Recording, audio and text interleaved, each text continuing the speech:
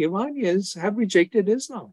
And if we share the gospel with clarity and lovingly, there is no other ideas, philosophy, religion that can compete with Jesus.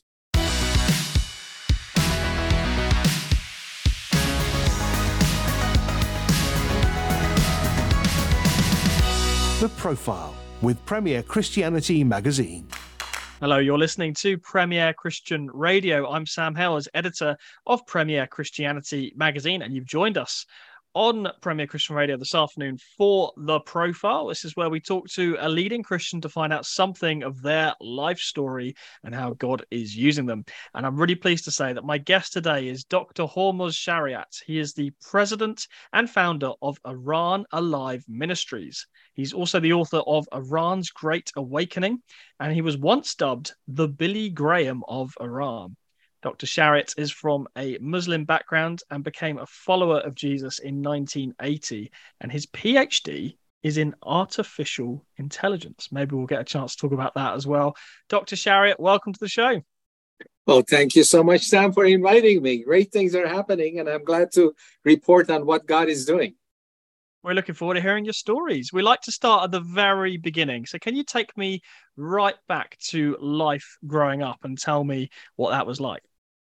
Well, I was born in Iran as a Muslim, and I followed Islam pretty religiously when I was younger, praying and fasting, doing the rituals. But when I got to be a teenager, I said, come on, this thing doesn't add anything to my life. Just memorizing these prayers and repeating them. Just be a good person. And so I quit doing that, and I focused on my dream, and which was to come to United States, get a PhD in science, and be a scientist. So I became a very good student. I pursued my dreams. And at the time of revolution in Iran, 79, I was a young student on streets of Tehran. I was shouting, death to America, death to Shah, all that. So, of course, I've changed my mind. I'm in America, and I'm blessed by this nation. So I came to U.S., went to California, University of Southern California. And as I was getting my PhD in AI, as you mentioned, I said, let me have another look at the issue of God in general. Maybe there is God, and maybe it relates to my life. Maybe I was too young to decide that God is irrelevant to my daily life. So I said, let me study Quran one more time. And if it's true, then I will dedicate my life to serving it. I was serious. So I got Quran, and even though I knew a lot about Islam, I read it very carefully, very objectively, not as a Muslim, but as one who is doing research. I finished reading Quran. I knew most of it. I learned a few new things, but I said, this God of Quran has a lot of commandments. Most of it is very violent, but where is he? Does he relate to my life? And so my conclusion is either there is no God, or if there is God, he just gives us some commandments that you need to follow. It doesn't relate to your daily struggles. But then my pride kicked in. My pride as an intellectual, as a researcher kicked in. What pride? The pride of how can I say I'm a researcher and come to conclusion by just reading one book? That's not good research. You got to read several lines of thinking, then you come to conclusion. So I said, okay, I'm going to read the Bible. I don't think I'm going to find anything new in it, because Islam is the last religion, the most complete religion. So probably I can read the whole Bible in 3 days, because I was spending 16 hours a day looking for God. So I got a Bible, read Genesis. I said, let me see what Jesus says. Jump to Matthew. And I wanted to read the whole thing in 3 days. But Sam, 3 months later, I was stuck in Matthew 5. Who is this Jesus? With every verse. So I struggled for a few months to understand the truth. You know, as an intellectual, I was thinking before, well, all religions are the same. Why do they fight? Talk about God and being good. But the more I compared the Bible and Quran, I came to conclusion both cannot be true. Totally different God. They introduce different God, different morality, different commandments. So after a few months of struggle, I went to church in downtown Los Angeles. That's where I heard the gospel. And I realized, oh my gosh, it's so simple. Oh, it's so simple. Even a child can understand. You don't need to have PhD to understand the gospel. It's simple. And I believe that simple message. But, Sam, that simple message is the most powerful message in the world because it changed my life. It healed my marriage. And over all these years, I've seen that transform people's lives. And now it's transforming a nation. Tell me more about how your life changed. I suppose one specific question on that is how did your family receive that news? You're in another country, you're in America, you're studying, you're a student, you read the Bible, read Quran, you come to that conclusion that the Bible is true, you become a Christian. What was the knock-on effect for your family when they found this out? My family, my parents were all educators. My mom was a teacher, and my dad was a high school principal. Even though they were Muslims, they never forced Islam on us. They were more of intellectual Muslims. And my mom always told me, study, don't accept anything without really researching it, and don't reject anything without first looking at it. So when I became a Christian, my family made fun of me. They were saying, how could you make that decision to become religious when religion, look at Islam, and religion is not the main part of anybody's life. And especially my mom was so against my faith.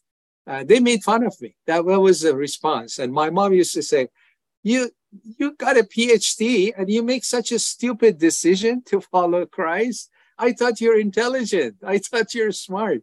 So these were the type of reactions I had from my family in the beginning. But over the years, many of them came to Christ. Tell me more about what changed for you now living in America. Were there things that changed overnight, things that you were doing that you stopped doing, or things that took a bit longer for God to work in your life? What would you say to someone who just says, "Oh, maybe a bit like what you just said. What's the difference anyway? It's all just religion. It's all a bit irrelevant." How did it actually change your life on a real level? It's not just now. I used to go to mosque. Now I go to church. True faith in Christ is way beyond all these rituals, even all the names, Muslim, Christian, and all these denominations. I'm a Baptist. He is beyond all of that. It's a personal relationship with God. And when you have that personal relationship, how do you know you are saved? How do you know you know God? The evidence is the proof. When your life is transformed, then you know that you are connected to God. And the transformation, of course, starts from within. God changes your heart. You experience peace, joy, experience patience, love for people you could not love. So these are evidence. These are the transformation, what God does in you. Everybody needs peace. Everybody's looking for peace. So the first fruit of knowing Christ is amazing peace comes to your life, and peace with yourself, and peace with your family. So for me was that it changed from within, and it was strange to me, Sam. Of course, you don't become perfect. You don't grow. It's just like a child being born. It takes time to grow, but the child knows that he's born. I mean, birth is instant, but growth is gradual. So to give you an example, we were at the verge of divorce. We had set a date for me and my wife to be separated. We couldn't live with each other. And so when we became a Christian, she became a Christian about the same time as mine. And we got to the date of our separation. And of course, marriage doesn't improve overnight. We still had a lot of problem even after we were Christians. I went to our pastor. I said, we have a lot of problems, and we want to get divorced. And so he said, really, let me show you a verse in where God says, I hate divorce. I said, oh my gosh, I've never read that before. I wish I had got divorced before I could become a Christian. Now I'm stuck here with a bad marriage. Is that what it means? And in Islam, it's so easy, especially for men, to divorce their wives. Very easy. And sometimes as easy as telling them, I divorce you 3 times, or putting their shoes outside the door. I mean, this is many cultures follow that. But even more advanced cultures like Iran, the laws in the books makes it very easy for a husband to divorce wife. So I was thinking, oh my gosh, Christianity is different. You have to love your wife and divorce. He hates divorce. So we stayed together, and it took several years. As we are still learning, husband and wife. We are still working on a marriage, but it took years to improve. But we canceled our marriage, and the Lord changed us, has used us to serve others. So internal change, external change. Now, one big change in my behavior was this. Are you ready to hear it? I hope your listeners be careful, receive what I'm saying. Okay?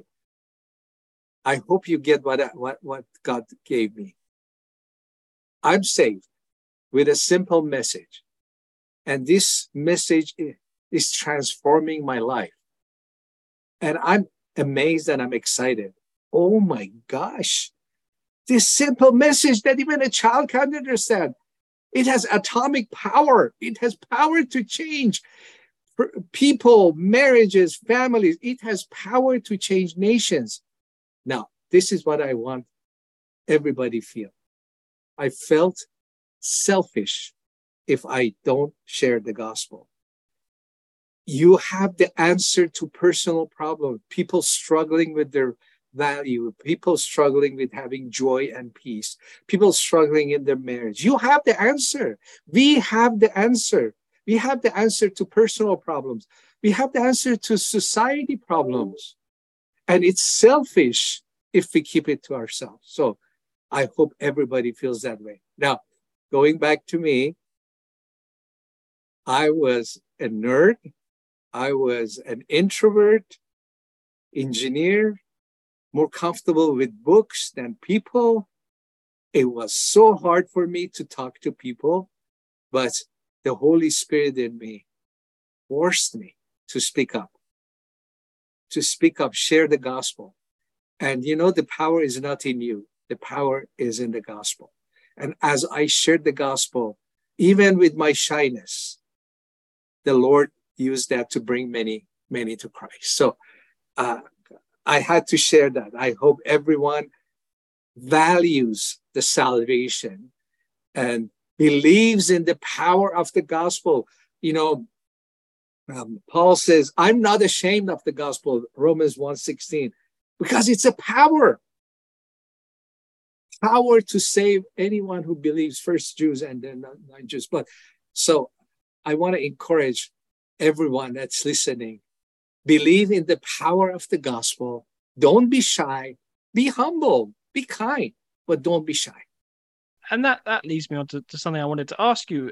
As someone who is an evangelist, someone, as you say, who has shared your faith, and we'll talk about the detail of that in a moment, but just bigger picture, what you've just said about don't be shy. Do you think there is increasing pressure on Christians in the West to keep quiet about their faith? Do you think Christians sense this kind of growing secularism, atheism in both the US and the UK? And do you think we are a bit fearful and a bit, I don't want to rock the boat or come across badly? Is that something you're sensing, that challenge to Christians in the West to need to be a bit bolder and maybe learn from Christians in the East? There is a lot to learn from the Christians in the East. For sure, I could give sermons on that, give a teaching on that. But you're right. I live in America. I see the trend. The trend is a persecution of Christians, and the Christians have allowed it. over the last 30, 40 years, they have allowed that. They have believed the lies that, okay, you don't have to share. You can go to your churches, and if they're interested, they come to your church. We have confined our Christianity to our churches. And society, you say, go to your church, do whatever you want inside your church, but outside, no. And that's the first level of persecution. Always the first level of persecution is you're free, but inside your church walls. So that has come to the West, and more gradually. Even now, you cannot, in America, you cannot witness at your workplace. You cannot witness at schools. You cannot pray. All these issues have gone through. So there is but now as a nation, the culture is moving in that direction. In America, there are a mixture of different cultures. Every state has different culture. But in general, America is moving towards an anti-Christian values, let me say, or beliefs. It's very anti-Christian. I used to live in California, and I moved to Texas to start the 24/7 satellite broadcast about 10 years ago. Like Texas and California, two different nations, two different cultures. But both of them are. I've visited them both. And I had a similar impression. They are like two completely different places, two different cultures, especially in respect to faith, and in lots of other areas as well, but as you say, within one nation. Before we talk more about evangelism and what you've gone on to do through your ministry, I did want to talk about your brother, if that's okay. Can you just tell us what happened? He was arrested at the age of 16. Just tell us what happened. My brother was killed by the government of Iran, and that had major impact in the direction of my life, at least my commitment to the Lord. And so I was a new believer, and none of my family members had come to Christ. So I was praying for them, hoping all of them will hear the gospel and come to Christ. And so my brother, a 16-year-old, was arrested in Iran for minor political charges. A young, not doing big things. So he was in jail, and my mom was visiting him weekly. And they were telling my mom, oh, don't worry. He's doing fine. We're going to release him soon. But they kept him for 2 years. And when he turned 18, they called my mom and said, come and get his body. We just executed him. When my mom went to pick up my brother's body, they said, no, you got to pay. You got to pay for the bullets. It cost us to kill your son. You have to pay your bill. So my mom had to pay a pretty good amount to get the body back. And now I'm in America, a new believer. I hear the news, and I've been praying for my brother and my family. So I go into this big crisis of, God, what is this? I prayed for 2 years, and this is injustice. Young man, there is cruelty in this world. There is injustice, violence in this world.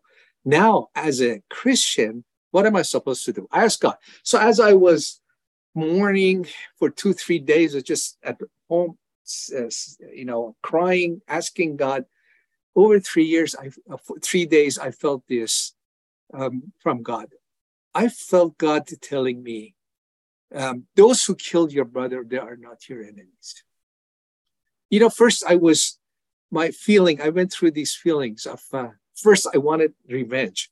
Okay, this is a natural response. You killed my brother. I'm going to do something to hurt you. And then I realized, no, in Bible, God says, revenge belongs to me. You're not supposed to take revenge. Okay, God, I'm sorry. Okay, I just hate them. Oh yeah, you asked me not to hate. You said even love your enemies. So this is a new faith. Okay, God, I understand. But really, Lord, at least, I'm angry. I'm really angry. Oh, I'm not supposed to be angry. If you're angry at somebody, you've already killed them in your heart. What type of faith is this, God?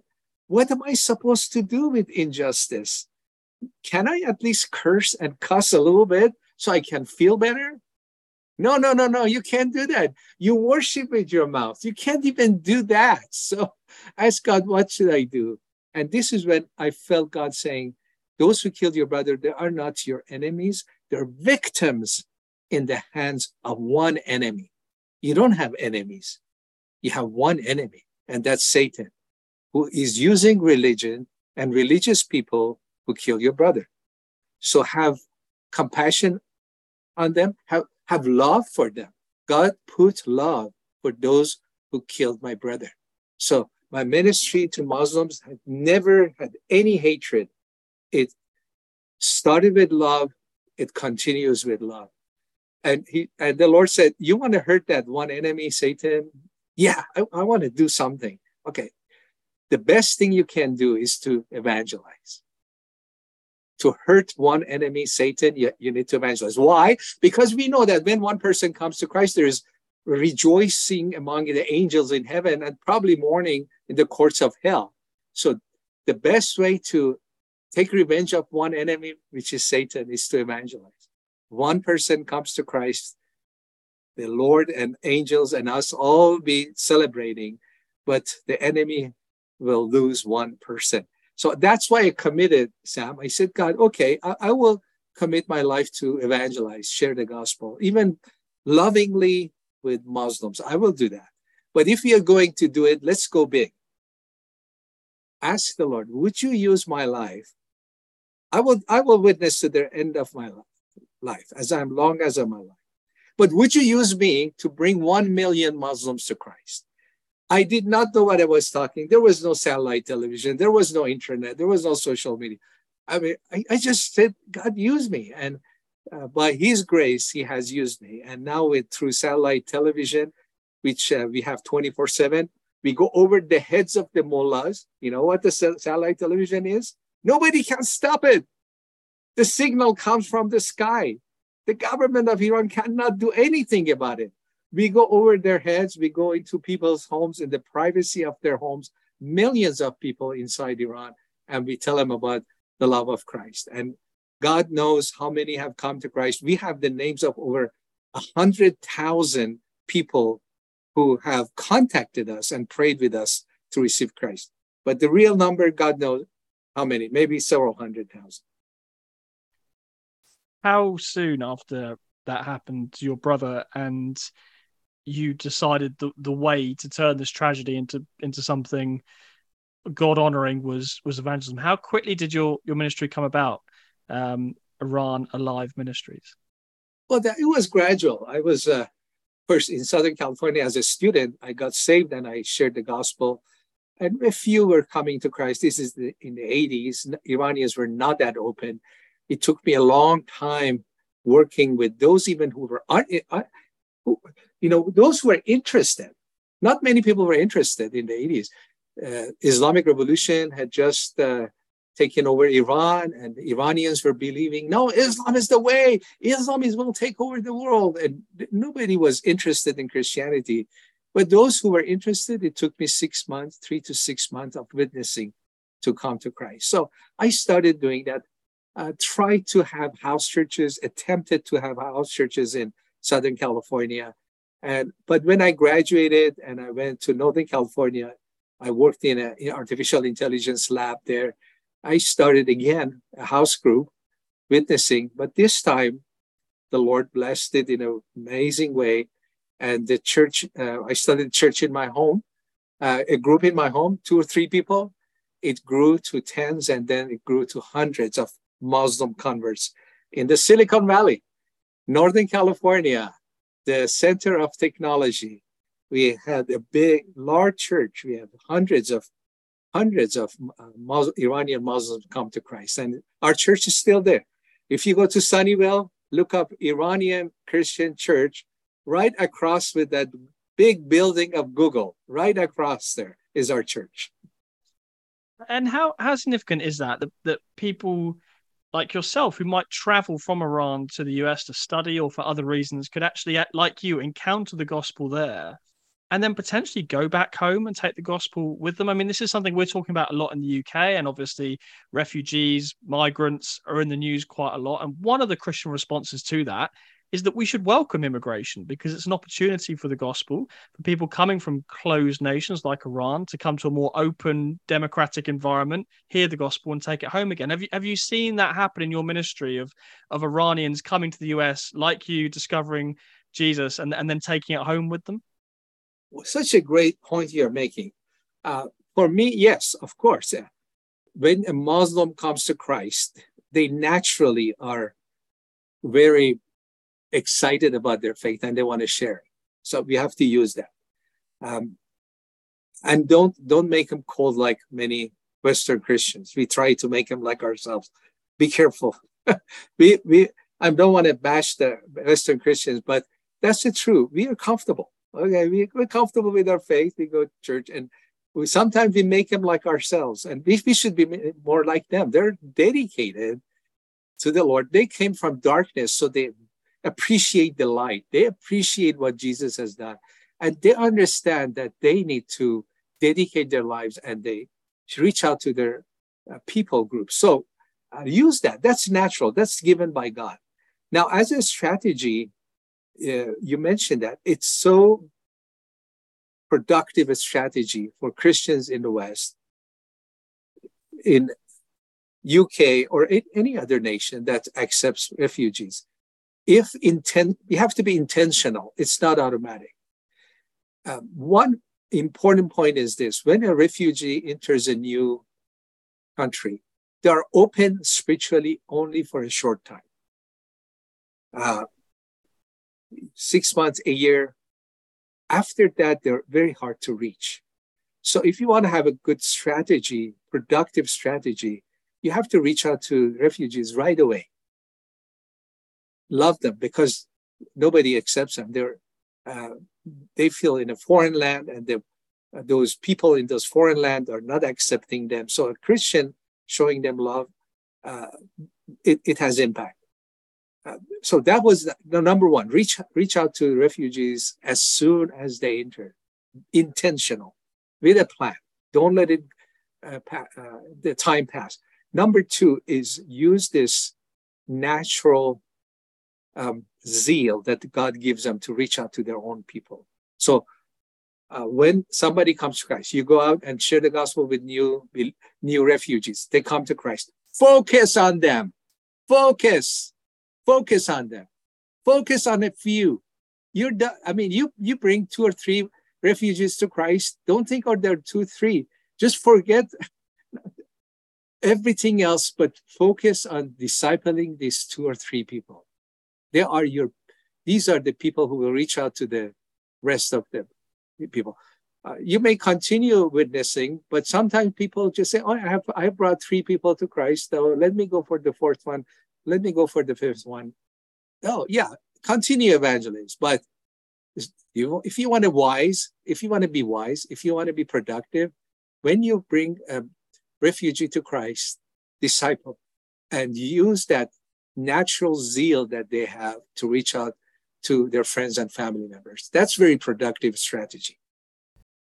Too many of us are living in a bubble and not hearing both sides of the world's important stories. It's time for a more rounded perspective. It's time to discover Premier Christianity. Balanced, confident, relevant, faith-filled. Discover fresh biblical perspectives as we bring you wide-ranging stories that impact the church. Discover the go-to source for Christian news. Subscribe at premierchristianity.com.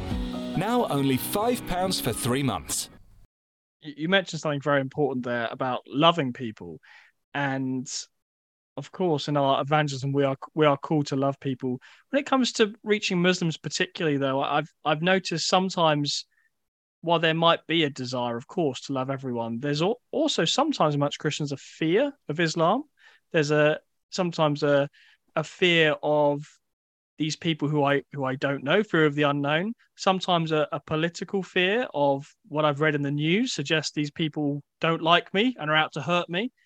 Have you encountered that perception amongst Christians that stopped us in our evangelism because we've been fearful of the people we're trying to reach? Yeah, that's fear is very natural for all of us human beings. In different areas of our life, we face fear, but especially when you want to confront the spirit of Islam, spirit of Islam is spirit of fear. It is controlling all those Muslims. They are controlled by fear of Allah, not love of Allah. Allah has 99 names, not one is Allah. So the controlling power in Islam is fear. The controlling power in true Christianity is love. It's the love of God that constrains us. He loved us first, and now we respond to him with love. Jesus says, if you love me, you obey my commandments. Allah says, if you fear me, you obey my commandments. So I want to wrap up with this. Understand, the spirit of fear is not the spirit of God.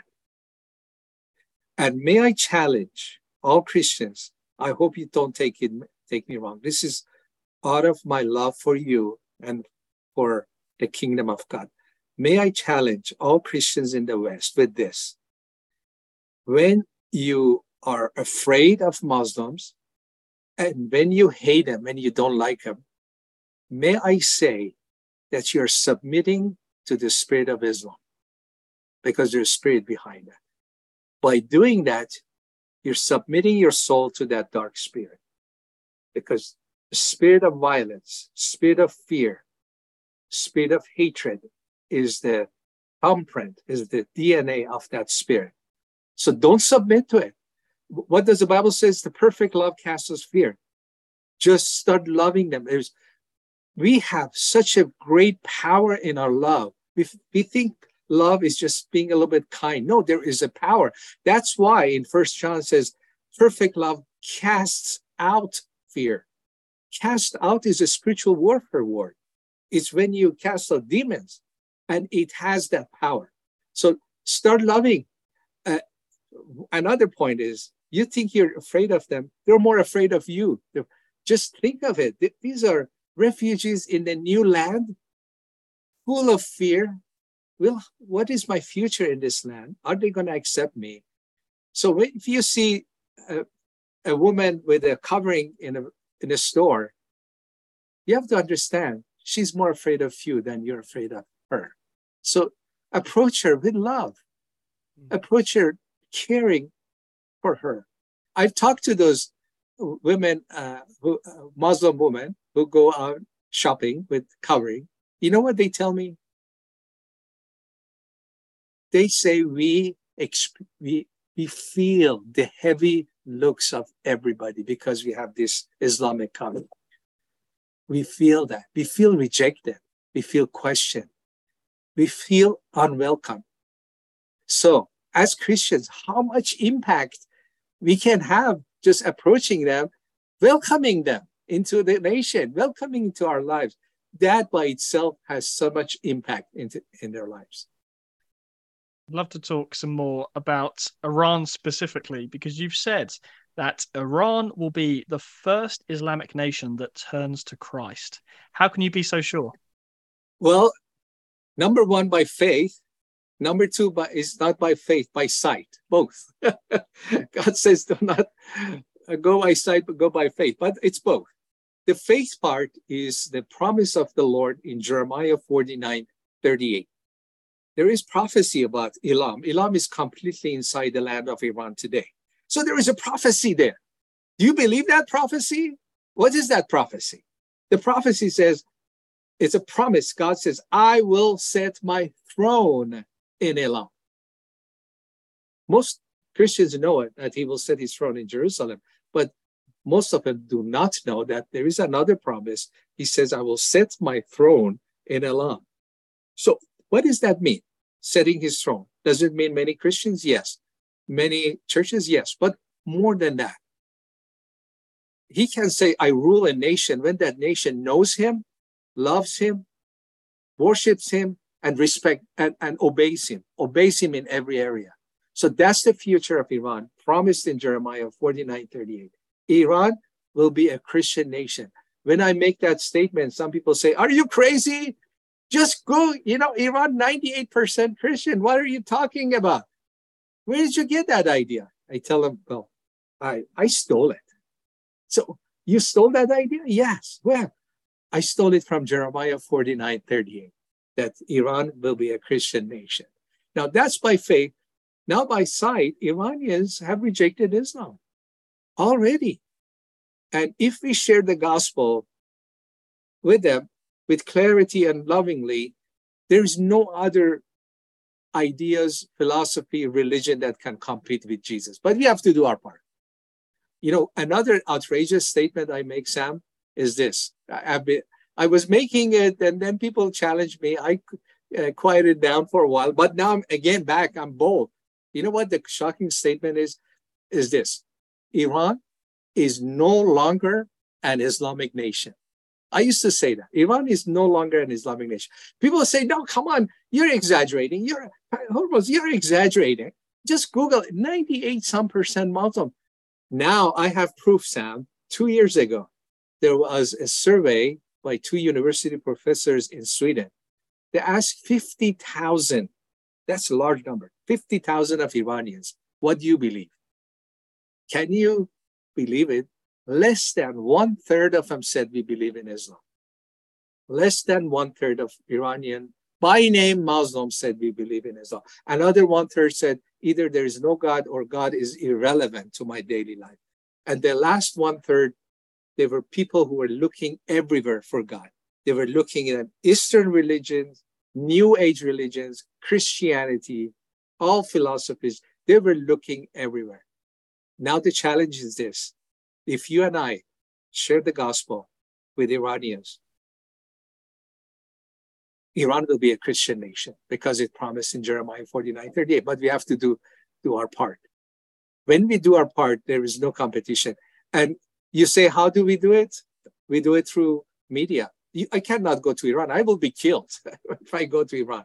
So I want to encourage to pray and join us. We have a 24/7 hours broadcast.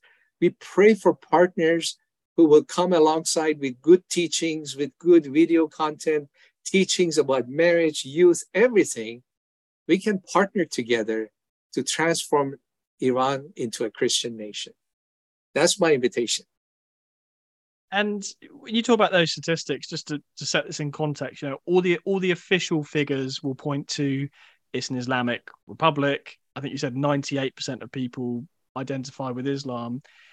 So when you talk about that other survey where as many as a third or even 2/3 are not identifying as Muslim, what's going on there? Is this a question of when people are fearful and they know what the quote unquote right answer is, they'll say, yes, I'm a good Muslim because I'm going to be in trouble unless I say otherwise. Is that what's going on here? How do you account for such wide discrepancies between the survey you mentioned and all the other statistics, which suggest that pretty much everyone in Iran is a practicing Muslim? Yeah, well, that survey does surprise me. As I said, I used to say that, and I say that. Now, why that survey? It's very clear. This survey and the place the people of Iran, where the people of Iran are, it did not happen overnight. It took 40 years. This is a spiritual journey of Iranians. From 1980 and the 80s that people of Iran were saying that Islam is the way and I'm ready to die for it. And many did in Iran-Iraq war. Many died for Islam. So they took a spiritual journey that took them 40 years. From there, ready to die for Islam to now that many, many Iranians are saying Islam is not our answer, is our problem, and we need to get rid of it. So that survey is not an emotional thing. It's a very deliberate rejection of Islam because they know what Islam is. They experienced it for 40 years. They know, they have studied. One amazing thing happened in Iran, which it hasn't happened in many Islamic nations, is this: freedom to think, freedom to question. You go to Muslims, and I have done in many other nations, even Muslims with PhDs, I've talked to them. I start reasoning with them. And the moment we get into reasoning about God, their minds are closed and they don't want to talk about it. A Muslim is not allowed to question Allah, to question Quran. Fear comes on them. They will not do it. Even educated ones don't do it. So a spiritual move of God in Iran has started many years ago by questioning Islam, studying Quran, studying other religions. So to wrap it up, this rejection of Islam is very deliberate. That's why I make another statement like this. Iran will never be an Islamic nation. It could be a secular nation, it could be a Christian nation, but never an Islamic nation again. From time to time, we here at Premier hear reports along the lines of what you're talking about in terms of amazing turning of people in the Middle East to gods. We hear reports of Muslims having dreams of Jesus, and some amazing stories along those lines. Of course, as I mentioned, it's hard to back this up often with material evidence and statistics. But nevertheless, can you speak a little bit into what it's like for what's been termed the underground church in Iran? You just mentioned in passing, if you went to Iran, you'd be arrested and killed. So clearly, for evangelical Christians, certainly in Iran, life is very, very difficult. And yet we are getting reports of a thriving underground church and God doing something amazing. Now, again, we're prevented in how much detail we can give sometimes on these stories because we want to protect those people in those nations. But nevertheless, can you give some insight into what the church is like in Iran? Because according to you, it's sizable, it's growing, and you believe ultimately Iran will be a Christian nation. But what are we seeing right now? Yes, we have planted many underground churches that came out naturally out of our broadcast. You broadcast, people contact you, they come to Christ, then they want you to feed them, to disciple them, to teach them. And then they get together and they want you to help them and teach them how to do underground church. So the underground church network that we have in Iran just came naturally out of our evangelism broadcast. So, but it's very dangerous being a Christian in Iran. And it's a good sign, by the way. It's a good. Why? Because the persecution in Iran by the government is out of fear. They are afraid of Christianity. They know Christianity is growing and they want to stop it. They want to control it. And they know they cannot. The theology of Islam, the religion of Islam, is no match. Islam and Christianity. When people compare the two, I'm talking about. When you compare Muhammad and Jesus, there is no match. There is no competition there.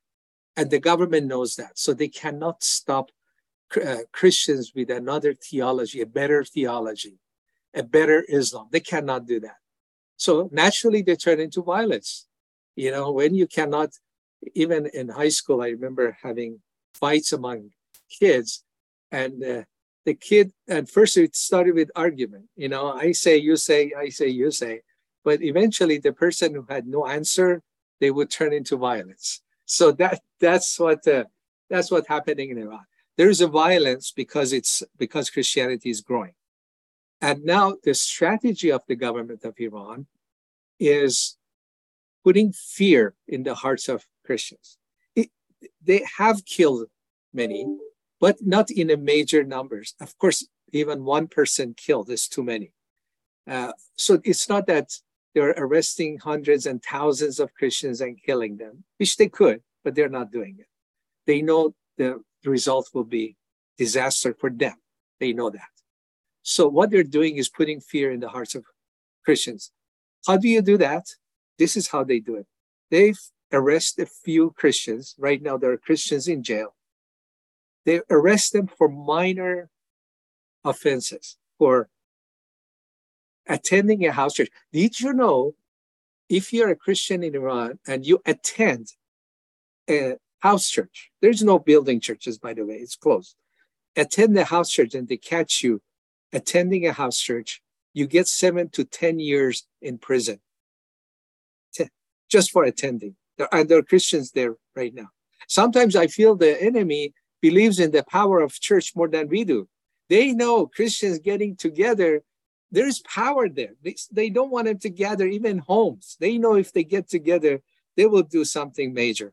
So distributing Bibles, you get several years, just passing on Bible to others. If you're a Bible distributor, you could be killed. For sure, you're going to be tortured because they want to ask you, where did you get these Bibles? Give me the names. Give me the names of your coworkers. Give me the names of your higher-ups. Definite torture for a long time to get all the information if you're distributing Bibles. So the government intentionally, they publicize these cases. They intentionally publicize, oh, this person is in jail because he attended the house church. He will be there for 10 years. So they will signal it to other Christians, don't dare share your faith. Don't dare attend the house church. Serious, very serious situation for Christians. And what do they ask for prayer for? How can Christians in the West be praying for them? Well, God is at work. God is working there. Jesus died for them. He has done his part. Sometimes, Sam, I feel like this. Jesus saying, I have opened the nation for you. Not saying to me, saying to all of us. We all one family. We are family of God. All Christians in East and West. I feel God is telling us this. He's saying, I've done what I could. I died for them, number one. For all Muslims. Yes, I love Muslims and I died for them. Do you love them? Number two, I have opened their hearts. I have opened the hearts of a nation towards the message of the gospel. That's a supernatural. That's a work of the Spirit of God. Number three, Jesus says, I have made and I am making personal appearance to them. I am doing visions, dreams, miracles among them. I've done my part. Now it's your turn. Why don't you do your part? Why don't you share the gospel? I want to send you to share the gospel. And so the prayer is not just for them to be open, because they're already open. The main prayer is for us Christians. God, give us the love for them. Give us the strategy, the wisdom to reach out to them. Give us the urgency. Jesus says, as it is the day, work, because the guide coming.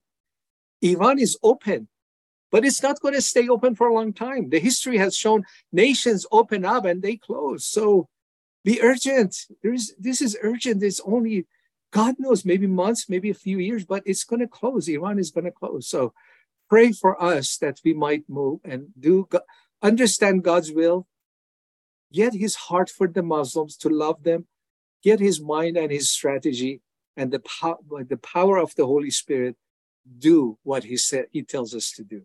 That's a good prayer points. Your ministry, Iran Alive Ministries, you've been talking about how you're broadcasting the good news into Iran through satellite television. Now, obviously, when you started that work, when you pioneered that work, satellite TV was kind of new, wasn't it? In some ways.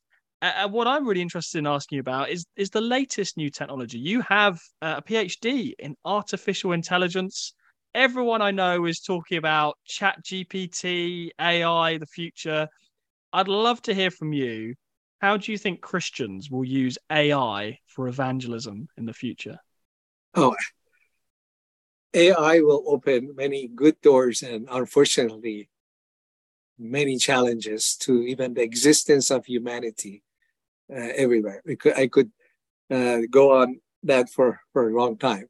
That's my field, and I'm reading a lot these days to understand, but come to answer your questions also.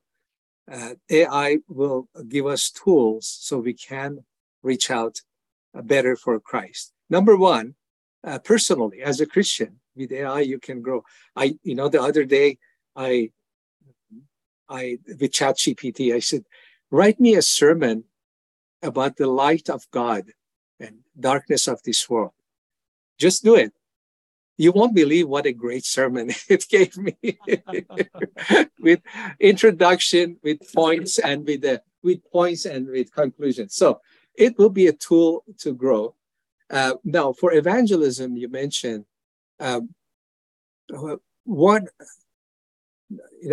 I want to look at the negative, but you can use it for positive. What is it used for negative is that they profile you. Even now, Google profiles you in a major way, but with AI, it's going to go even deeper.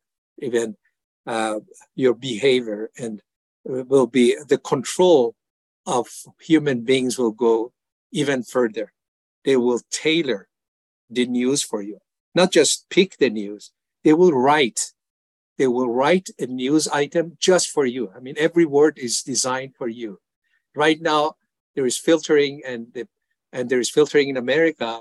They won't allow some certain news to go through, certain articles to go through to people. They're filtering. But I'm not talking about filtering. I'm talking about writing a news article. You're searching for, you Google something, and they're going to produce, not just find something. They're going to produce an audio, video resources, written resources right on the spot.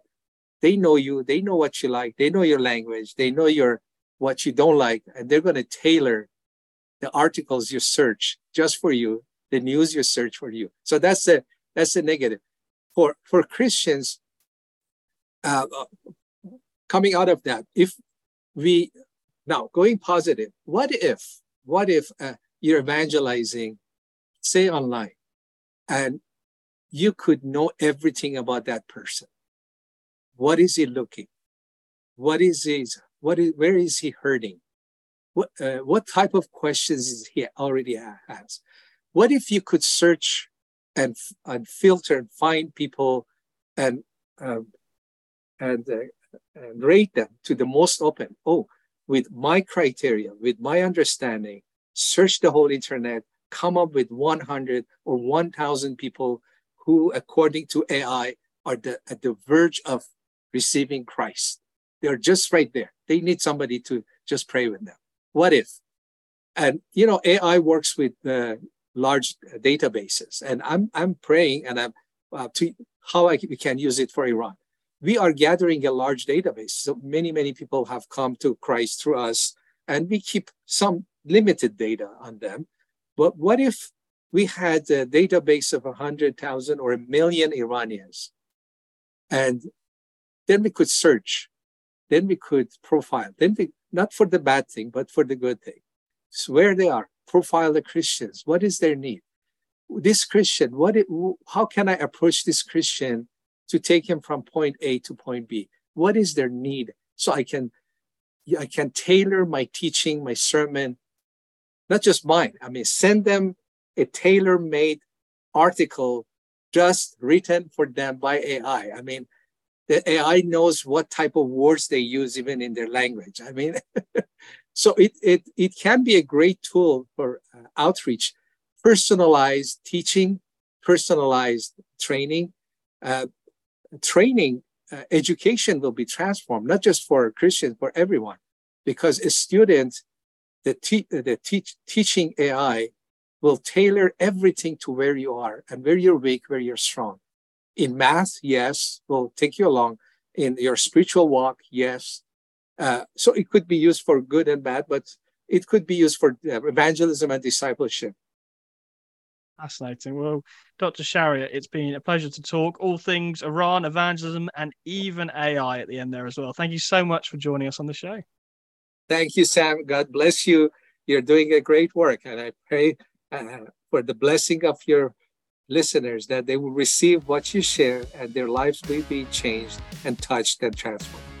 I'm Sam Howes, and you have been listening to the Profile Podcast. Really hope you enjoyed that conversation. I would love it if you could just do me a massive favour and give us a quick rating and a review wherever you are currently listening to the show from. It helps other people to discover the show. And if you haven't already, do check out our amazing back catalogue of interviews. Scroll down and you will find over 300 conversations we've done with Christians from all walks of life. We've had sports stars and church leaders and TV presenters and more, all sharing about how they've come to faith, the lessons they've learned, and how God is using them in their life and their ministry today. The Profile Podcast. So do check out that archive, and please do give us a rating and a review. It really helps us out. We will be back next week with another great conversation for you. Until then, take care. You've been listening to The Profile in association with Premier Christianity Magazine.